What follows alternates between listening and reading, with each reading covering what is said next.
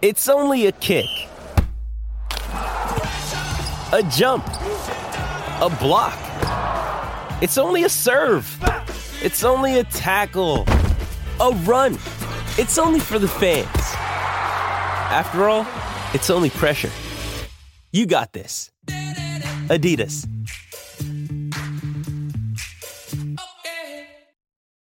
When you need mealtime inspiration, it's worth shopping Kroger, where you'll find over 30,000 mouth-watering choices that excite your inner foodie. And no matter what tasty choice you make, you'll enjoy our everyday low prices, plus extra ways to save, like digital coupons worth over $600 each week. You can also save up to $1 off per gallon at the pump with fuel points. More savings and more inspiring flavors make shopping Kroger worth it every time. Kroger, fresh for everyone. Fuel restrictions apply. Mother's Day is around the corner. Find the perfect gift for the mom in your life with a stunning piece of jewelry from Blue Nile. From timeless pearls to dazzling gemstones, Blue Nile has something she'll adore. Need it fast? Most items can ship overnight. Plus, enjoy guaranteed free shipping and returns. Don't miss our special Mother's Day deals. Save big on the season's most beautiful trends. For a limited time, get up to 50% off by going to BlueNile.com. That's BlueNile.com. Cheeseheads. Get on your feet. It's Curd and Long. Hosted by Sparky Fifer and Ryan Horvath. Hey, it's Sparky Fifer, 1250 AM, The Fan. Beautiful Milwaukee, Wisconsin. A little snowy, actually, the last few days, but apparently everybody is getting it. As our special guest today is Dusty Evely of the Packer Report, Cheesehead TV, Pack-A-Day Podcast. Everywhere you see the Packers coverage, Dusty Evely has something to do with it. I can guarantee on that one. Dusty, thanks for coming on, man. How are you? I'm doing great, man. Listen, after that game yesterday, I'm flying high, brother. Flying high. No doubt. 48-32 Packers over the Cowboys. And again, I mean, going into this game, it was the same with me as predictions-wise as it's been the last three. I don't trust Joe Barry. I don't trust his defense. I'm not picking him. And again, this Packer defense, again, Dusty Evely, shows up in a big way. Now, again, the junk points, whatever. It is what it is. But, I mean, you're at, 48-16 or whatever it was at some point. And that's, to me, that's where it stops right there. And then anything after that, they decided to play what they decided to play to let the Cowboys kind of waste clock and waste time. But your thoughts on what you saw from Joe Barry's defense? Yeah, I mean, you had like you said, I don't trust them either. They will turn in some performances. I've not looked too much at the defensive side yet. I know, like, that Savage pick six thing of beauty, that looked like player making a play. They had him robbing down. I think he was supposed to take that like a 3-man slant, and I think he was supposed to take the inside guy, and he just read Dak and jumped that second slant and took that to the house. So that was a player make plays. I don't really think that was that was no scheme. That was no coaching. Like, we saw this on tape. That was Savage saw something, we went to go get it. The pass rush worries me a bit because they had been pretty good. They didn't do a whole lot this past week. And that was a pretty banged up Cowboys offensive line. I think Gary didn't really show up or do much at all. So I certainly have concerns going into the Niners game. Like you said, I mean, the game, it's funny for a game that was a 16-point game saying it didn't feel as close as that. It was 27-0 up until like 2 seconds left in the first half. Like, the Packers destroyed this game. It was not as close as a score indicated. But yeah, that being said, you had the Jair tremendous pick on whatever the Cowboys' first possession, right. I think. Second possession, I guess, is after the punt. They, like, Kenny Clark did some work. Schematically, I didn't really see a whole lot different. The Cowboys had their chances. They had the issue, or the question was going to be how often they're going to be able to get Quay Walker or Devondre Campbell matched up on CeeDee Lamb. And they didn't. They couldn't hit those. They had one on the first drive that was 3rd and 5. Sucker looked like he could have gone for 40 yards. Dak missed him, banged off CD's fingertips. I think the chances were there the Cowboys couldn't hit them. That being said, I mean, they made plays. They did a good job, this defense, but I'm with you. I still don't feel great about this defense, even with holding down this Cowboys offense. Yeah, I mean, here we are. They win. They're up, like you said, 27-0. And you and I both are sitting here going, I still don't know if I really trust them necessarily at this point. Still don't think I'm necessarily sold on this defense. But I mean, again, to a certain degree, Keyshawn Nixon getting coverage against CeeDee Lamb and doing pretty damn good. I mean, Nobody saw Keyshawn Nixon beginning of last year having to face CeeDee Lamb in a playoff game the following season, and he held his own, I think. Yeah. And I mean, the other guy too, and I know he's been getting his flowers this year, but Carrington Valentine, my dude, out of UK. Your dude, yeah. Kentucky, right down the road here. Love that dude. Yep. It seems like he's coming up with plays. He's showing up in coverage like every single week. He had the big one against Komet and the Bears in week 18 there, where he had nice recovery and knocked it away. He showed up. Valentine's had his moments as well. Like some of the young guys in the secondary, like you said, Nixon takes his lumps, man. Like he is not great, but he is instinctive. He'll make some plays. He'll get burned sometimes, but all those guys have been making plays. I mean, Jair had that, like I said, tremendous pick, but even Valentine, that was a guy I watched him in preseason. It was like, I don't think he can play in the league. Like he looks so stiff. He looked like there's no way he'd cover. And then he's out there knocking down passes from Justin Jefferson. So like I said, it all feels like it's held together by duct tape. Any given moment, it's like, man, if some of these guys, if that one play goes a little different, if he doesn't stick his hand out right there, but they just keep making plays, man. Like I think I'm getting my hopes up for this weekend while not fully trusting a defense, but they just keep making plays, dude. We had questions last year, I remembered throughout the year, about Quay Walker and how that whole thing was going to play out in the middle for the Green Bay Packers. Now with 2 years complete, pretty much. I mean, they've got obviously the Niners coming up, and if they win, they can continue to play with 2 regular seasons in the books. Your thoughts on Quay Walker now as far as being a first-round draft pick, and has he lived up to the billing of where he was drafted through 2 seasons? I'm bad with the draft stuff. I am of the mind that unless it's a like generational inside linebacker, I'm not picking him in the first round. That being said, he's looked really good, man. Like I think the way they're using him a little bit more, using him on some blitzes, which I think that's the thing. He's a freak athlete, dude. Let him go get the quarterback a couple times a game. Like do that. I think he still will have some issues. Like I said, against CD, the slot, but he's a linebacker. Like that's going to happen. But he's a big, instinctive, fast guy who's playing smarter. I think first half of the year, I was a little iffy on him. Like maybe this isn't going to click.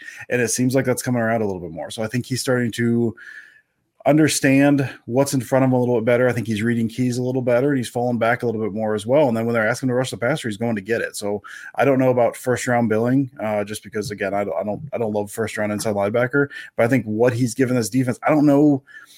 I still don't think he's like a top end. Like if he's like when you see like what Levante David does, right? Like I don't think he's like that game changing type of inside linebacker.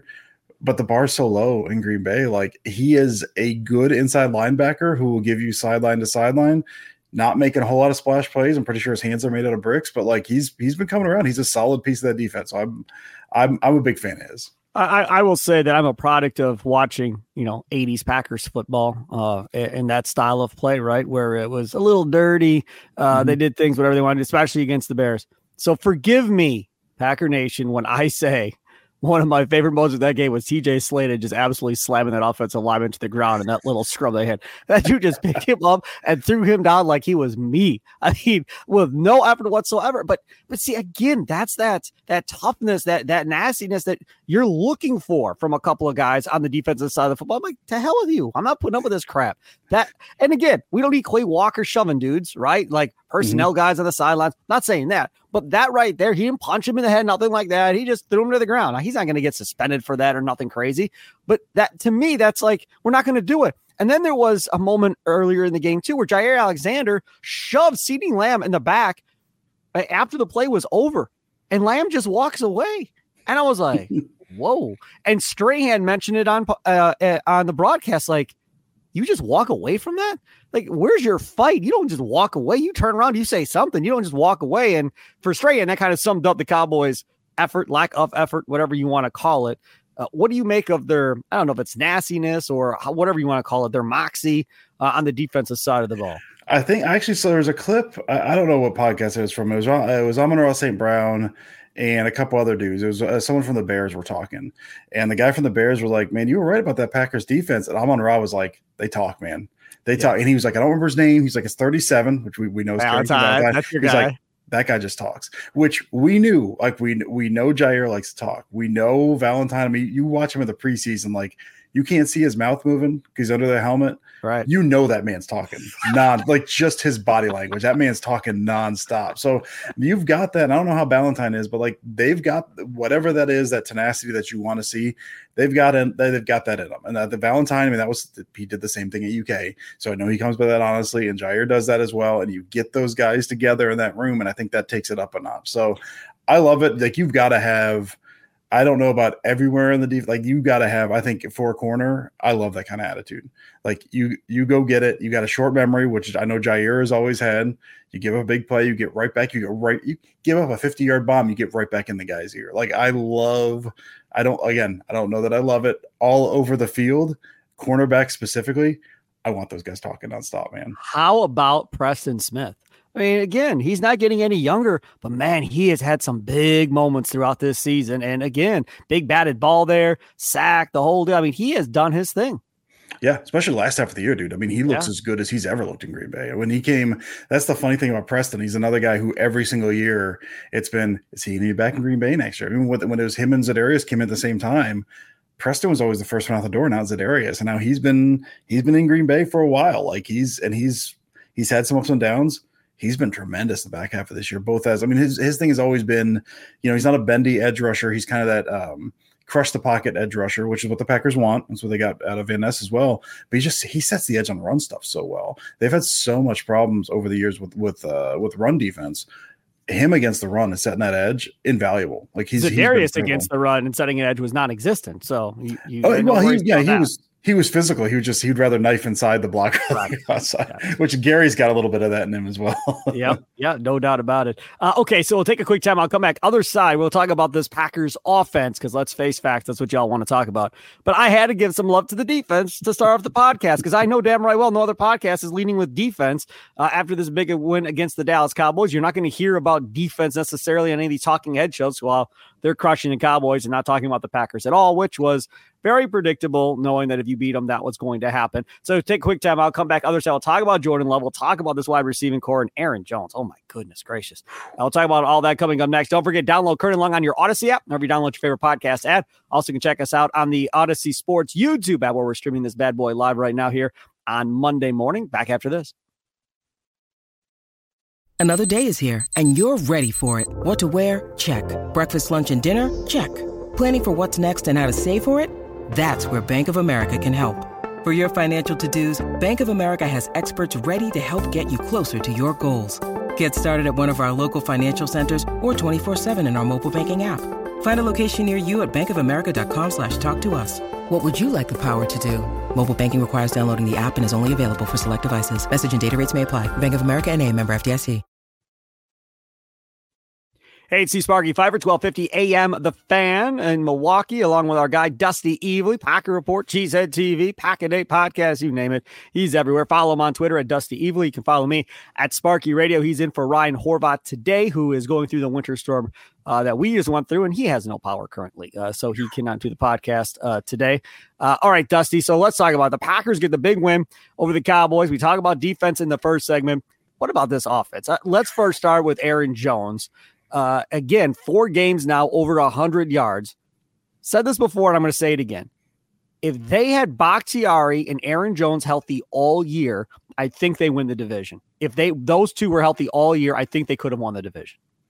Yeah, I think that's true. I mean, that's been one of the big things with, even because Bakhtiari was healthy game 1, right? I mean, a lot of the interior line and a lot of the other offensive linemen, one of my favorite stats from week 1, it's my favorite now, it was not my favorite at the time, was I can't remember how many rushing yards the Packers had in week 1 against the Bears. They had 1 yard before contact. No movement on the offensive line. Everything was either, hit at the line, hit slightly behind the line, Jones making something happen, fighting for every single yard. You watch this team now, and granted, the Cowboys are not the best run defense this year. That was their big weakness, but the Bears were playing really well, and they housed them just the previous week. They're getting movement everywhere from every position along that offensive line. Josh Myers, everyone's favorite punching bag, he's doing a really good job pulling. You've got Rasheed Walker holding it down when his big weakness was run blocking. You've got Elton Jenkins doing stuff. We know what Elton Jenkins could do. Running's been doing really well. Tom's been moving guys. His whole thing was, is he too light? Can he not really be a good guy in the run game? And what they're doing with the tight ends and everything's moving down. You look at some of these cutbacks from Aaron Jones, he's got lanes, huge cutback lanes with his offensive lineman blocking 5 yards down the field. And you simply weren't seeing that first half of the year. So Jones and his vision has been incredible. But yeah, the movement of this offensive line, him being able to see those holes, then hit those with that burst. If they were able to do this all year, like I said, division for sure. With Bakhtiari, I'm not sure because he is very good, but they also were not getting a whole lot of movement out of anyone else at the offensive line until later in the year anyway. So maybe not, but it has been really awesome to watch how this run game has come along in the back half of the year. And I think we both agree there is no possible chance Aaron Jones is not back now. Like, I think he has solidified himself now as a member of the Green Bay Packers. To me, my question now is, because he has 1 year left on his deal, I think is what it is. Yeah. Right? Yeah. So my question now is, do they extend him, right? Or do they let him play out a year, or do they give him 2 more years added on to this at a price? Because 2 things. One, I don't think he has any intention of wanting to leave, because he could have. Right? He could have left. I don't think he has any intention of wanting to leave. I think he's really, no pun intended, in love with Love at this point and not wanting to roll without him, seeing how good this offense is, knowing that they're going to have a chance to compete for a Super Bowl for the foreseeable future with this offense. I think he stays and probably takes about anything Goody offers him as long as it's not, horrible. And I don't think Goody can offer him a horrible contract because he knows damn right well that he is kind of the heart and soul of this offense at this point. Yeah, I mean, the last restructure of the deal, he took a pay cut to be here. Like you said, he wants to be here. I am of the mind at this point, because it seemed like every year the conversation, I talked about Preston Smith earlier, same thing with Aaron Jones. Every year the conversation had been like, well, they can't possibly bring him back. Look at his cap hit. Is this the last year for Aaron Jones? Dude's a Packer for life. I think if he wants it, and I think they want it. And I understand. I'm a big into analytics stuff and the don't pay running backs and all of that stuff. I think with this team, with this running back, it's different. You pay him again. You can give him less than what he'd probably make off a market, and it seems like he'd probably take it because he wants to be around. What he gives the locker room, what he gives you when he's healthy. If you just bank, he's going to be injured half the season at this point. He's getting ready to be 30, or I think he just turned 30. That's what happens to running backs. But he also has been, for all the complaining over the life of his contract, in terms of you're not running him enough.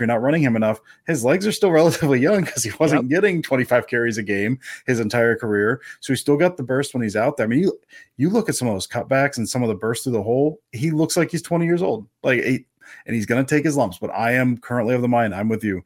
I think you keep him in Green Bay as long as you possibly can. Maybe not the wisest decision to bend over backwards for a running back, but again, his situation is different. I think his locker room presence is different. I think the fact that he wants to be here and what he gives you, not just as a runner, but like a pass protection. He was tremendous in pass protection again, understanding some of the leverage and the routes that he runs. Again, just a locker room guy. I think I'm with you. I feel like he's absolutely back next year. And that does not say you don't draft a running back. Right. Let's clarify. I think you still have to draft a running back because, like you said, he's going to miss games. I think that's just a given at this point going in. How many? Don't know. That may vary from year to year, but you have to have that next guy. And I don't know. I mean, Wilson showed a lot in preseason. Okay. I don't know if I'm there enough to say, yep, he's going to be the backup to Aaron Jones and we're good at running back. So I don't think I'm there. Are you there on Wilson? No, I'm not. He's a guy, he looked really good, like you said, in the preseason. And then you see him in an NFL game with other NFL starters. The burst and the speed is not there. He's not running away from the number 1 guys as he was against the number 4 guys. And he's also kind of a bigger dude, kind of a little more of what AJ Dillon gives you. If you keep him and Dillon's out the door, I don't have a problem with that. But I mean, listen, I always have a soft spot for that kind of scat back, the smaller, undersized guy that Jones gives you, like kind of the slicer. Just give me an army of men. Like I was pounding the table this past year. I really love Tajay Spears out of Tulane, who ended up going to Tennessee and had a really nice season there. He's basically Aaron Jones. Like, just give me an Aaron. If you want to bring Lewis back or Wilson back, that's fine. Bring him back. He's like kind of your number 2, kind of your plotter. But give me a slicer. Give me a guy who runs a 4.3, 4.4 and can cut. Like that. That's all I want. 1,000%, especially in this offense where you can get somebody out in space and a guy that could take it to the house if he touches it. It would be awesome for this offense because they've got so many other weapons. Okay, Jordan Love. Let's get into this. Dude doesn't really need to really ever set correctly, throw correctly, none of that stuff. I watched that quarterback school with JT O'Sullivan. And it's just funny listening to him, dude. He just, his mind is blown sometimes on some of these throws. He's just like, dude, come on. That's not real. Like, you're not supposed to be able to do what he's doing. Like, that's really type special stuff. And you saw more of that this week in this game against the Dallas Cowboys, Dusty. Yeah, no, it feels like he's showing off sometimes. It really does. It is funny hearing guys like JT and I think Case Keenum does a show over at Underdog. He'll talk about it as well. Or I think it's Colt McCoy, I think. And he will do this whole like, listen, if I had the arm strength, like this looks awesome. I cannot do this. Like it's rare what he can do. I mean, that Wicks touchdown where it's just off his back foot, dotting the back of the end zone from like 25 yards out. Like you can't teach that. He set the protection before that. Like he knew everything was coming. They zero blitzed him. He still got that off. The Romeo Dobbs, the 4th down touchdown, he like drops to a sidearm and just whistles that thing in between 3 different dudes. That's like he had to do that on that one. Like there's some of them where he's got a little bit of I live in SEC country, so I've been watching Stafford since he was at Georgia. Sure. Stafford would do a lot of that same stuff even in college. And like it looks cool when it works. Sometimes he'll sail a ball 20 yards over a guy's head because he submarine arms it when he doesn't have to. So there's some times where it feels like Love is just let's see if I can get away with this. And sometimes it's a little off. But he also has, I mean, he had that rolling out dart to Tucker Kraft on 3rd and 4 early. That was just blanketed from like 15 yards out that he just opened up his hip, no feet on the ground, and then just sidearm that sucker into a very tight window. It seems like he's showing off, but I mean, he understands the offense so well too. Like that's the thing. He understands everything in front of him so well that I'm going to get this ball to this guy however I need to. And sometimes that's going to be no feet on the ground sidearm. That's just the way this is going to work, man. See, and again, I'm sorry, but all this talk about, if you draft a quarterback early in the 1st round, you got to play him right away. Why? No, you don't. There's no rule that says you do. Look at how good, and you just said it. Look at how good he is running this offense because he knows it. And he's not playing with a bunch of veterans. He's had to teach and grow these young kids with him and kind of be another coach with LaFleur, trying to pull them along to understand what they're doing. And he's already said, hey, come this offseason, I'm bringing him to California more than I did last year. And he wants to do all this stuff and continue this. That to me is the biggest thing. And you can do it your way, right? You can force these guys into play right away and possibly blow up in your face and them never be the guy because you're never going to give them time. And one of my examples, actually 2. First example is Rodgers. I don't believe Rodgers is that Hall of Fame type quarterback if he's in San Francisco. When he came out, he was not good. If everybody remembers back in preseason, so he was not good. And he would have had to start right away. That would have been McCarthy. McCarthy leaves the next year. They would have got another. Alex Smith had 3 or 4 coordinators in the first 3 or 4 years. Yeah. There's no way Aaron Rodgers would have survived that. There's just no chance. So I don't believe that ever ends up being that way. And if you go to the other side of he definitely should have sat, if Ryan Leaf would have sat for 2 or 3 years and matured and figured life out and didn't have all the pressure and weight of the world on his shoulders, could he have then become something? Instead, he crumbled under the pressure of the media and everything else. And that was the end of him. And he should have been a really good quarterback, but got thrown into the fire. Now, again, you have the Strouds of the world for the Texans who come in, are unbelievable.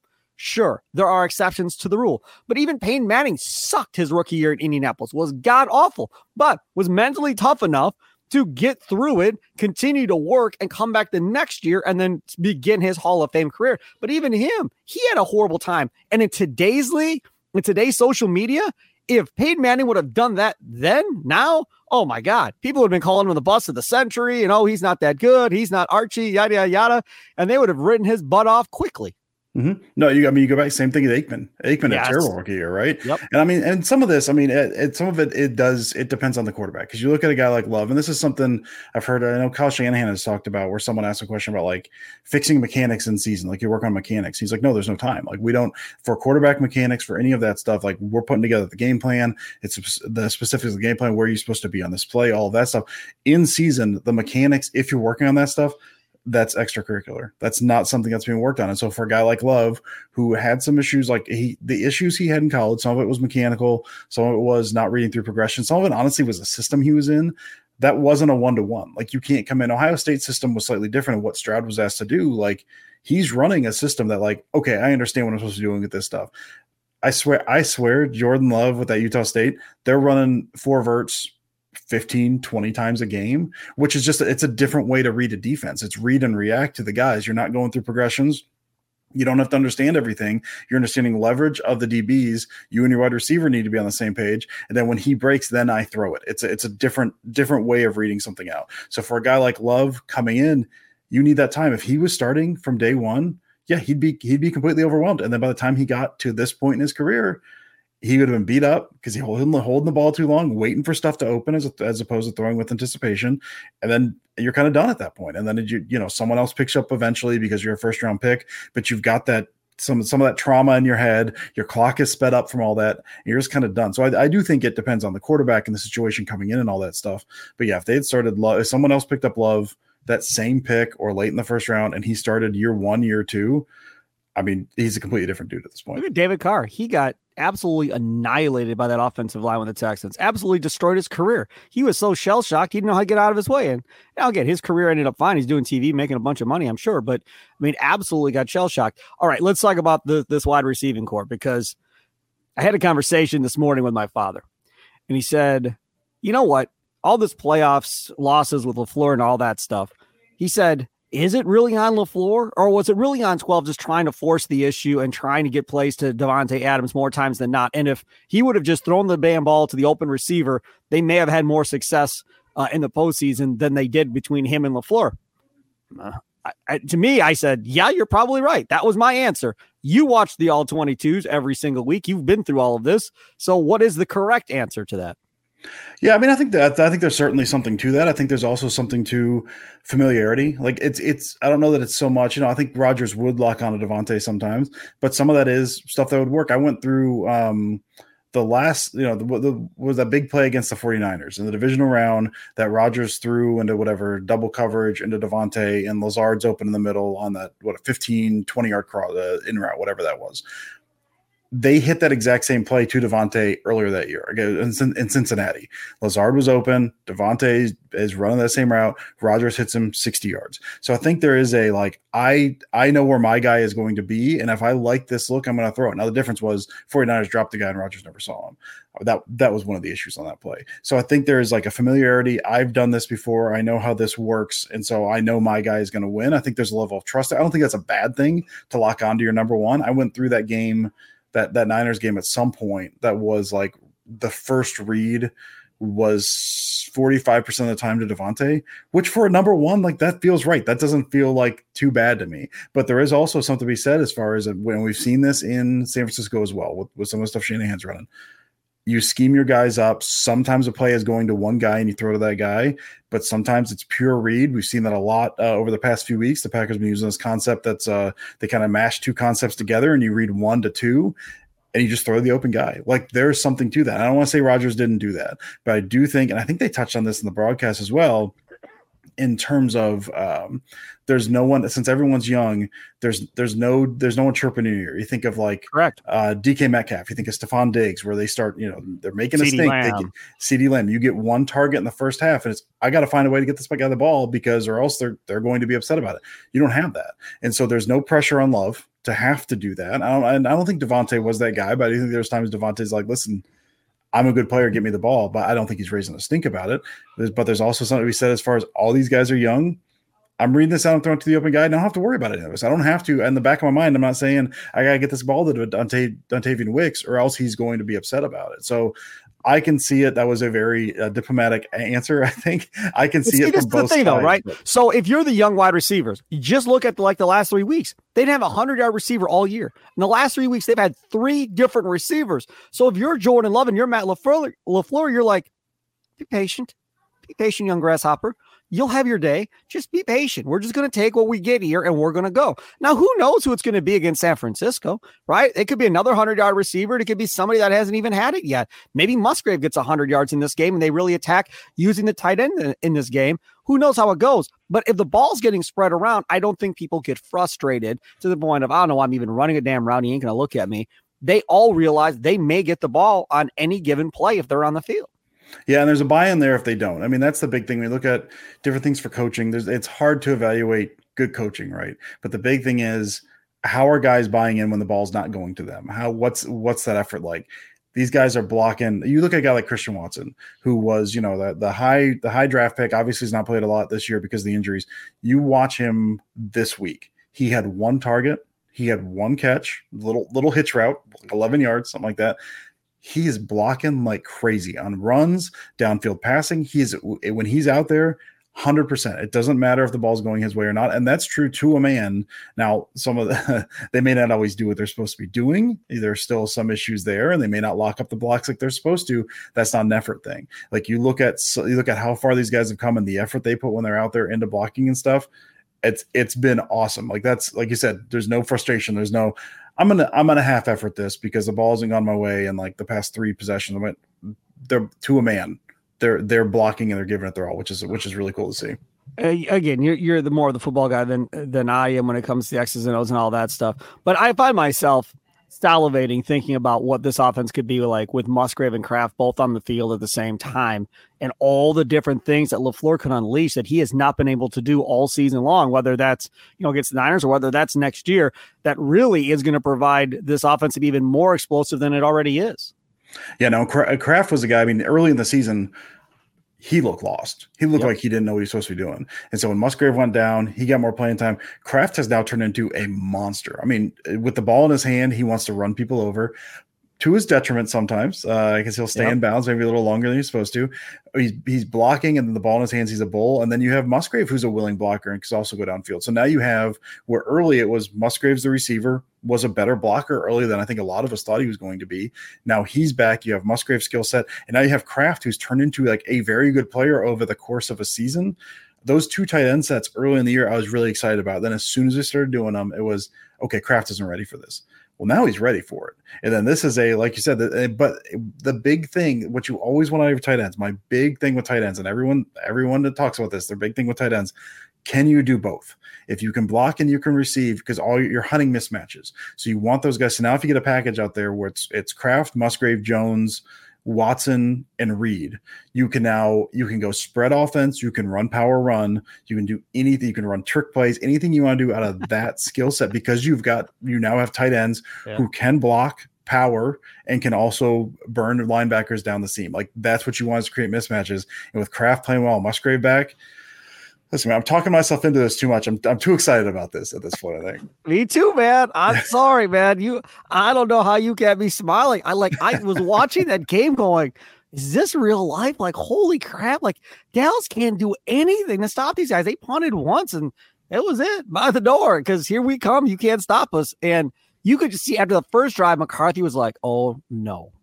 Like, I thought Quinn had this, but I don't think he does. And this could be a problem. And Quinn's up for jobs now. I mean, their defensive coordinator, he's up for jobs around the league. And who was it? Jay Glazer said that game wouldn't affect him being up for jobs around the league. I don't know, man. I mean, if I'm a general manager, I'm thinking twice after I watch that display, because you definitely were picked to win that game. Your defense was supposed to be all that. You were at home, and they carved you up, and you never slowed them down. It wasn't like, okay, they drove down the field on us 2 times, then we figured it out, and we limited them to like 2 or 3 field goals the rest of the game. You never figured it out. Yeah, I mean, what I will say, to give Quinn a little bit of credit, he was trying different stuff. It's not that he was like, I'm just going to do this one thing. He was trying different stuff. He was dropping guys. He was bringing the house. He was switching up coverages. He was disguising stuff. Love did a really good job pre-snap of finding out some of that stuff. But even when he didn't, they just killed him anyway. That was the thing. Like, I think Quinn tried his hardest to do whatever he could. And it just didn't work, man. On the broadcast, they said that Quinn had said to them that the Packers give no tells on if it's a run or if it's going to be play action. He's like, there are no tells. Like, you don't know. And you're pretty much just guessing that you're guessing right. And he didn't guess right much. No, he didn't. Well, that was a big thing when LaFleur came in as well. I remember Rodgers talking about that with the later days of McCarthy. They didn't really have a good play action game because their offensive linemen weren't really selling play action that well. Now they're firing off the ball like it's a run every time and then falling back. They are so good. The Jordan Rodriguez did a podcast series this past year called The Play Callers. That was like the Shanahan tree. And there wasn't a ton in there about LaFleur, but what was in there about LaFleur is, of all those guys, he was the most detail oriented. And you can see that stuff. And it was hard to see that early in the year when it was all those young guys and they're screwing stuff up and they weren't where they were supposed to be. But now, with how, like you said, how they're selling everything, that whole illusion of complexity, that's the phrase that always goes around. They give no tells. All those guys sell stuff the same way until they don't. I mean, you look at the touchdown to Musgrave off of Leak. That stuff they run that play all the time, or the core play off of that all the time. It looks exactly the same. And then suddenly Musgrave's busting out the other side. There's no one within 30 yards of him. Like, there's a reason that happens, and it's because of those details they drill in on. It's been, as these guys have come along, it's been really awesome to watch them. All right, let's take a quick time out. Come back because we're not going to get Dusty Evely every day this week. Obviously, Ryan Horvath will be back this week. So before I let Dusty Evely go, I want to get his early thoughts on this Packer-Niners game. So we'll do that. Coming up next here on Curd and Long, download it on your Odyssey app, where you download your favorite podcasts, and, of course, on the Odyssey Sports YouTube page as well. Like, subscribe, hit the bell for notifications. Back after this.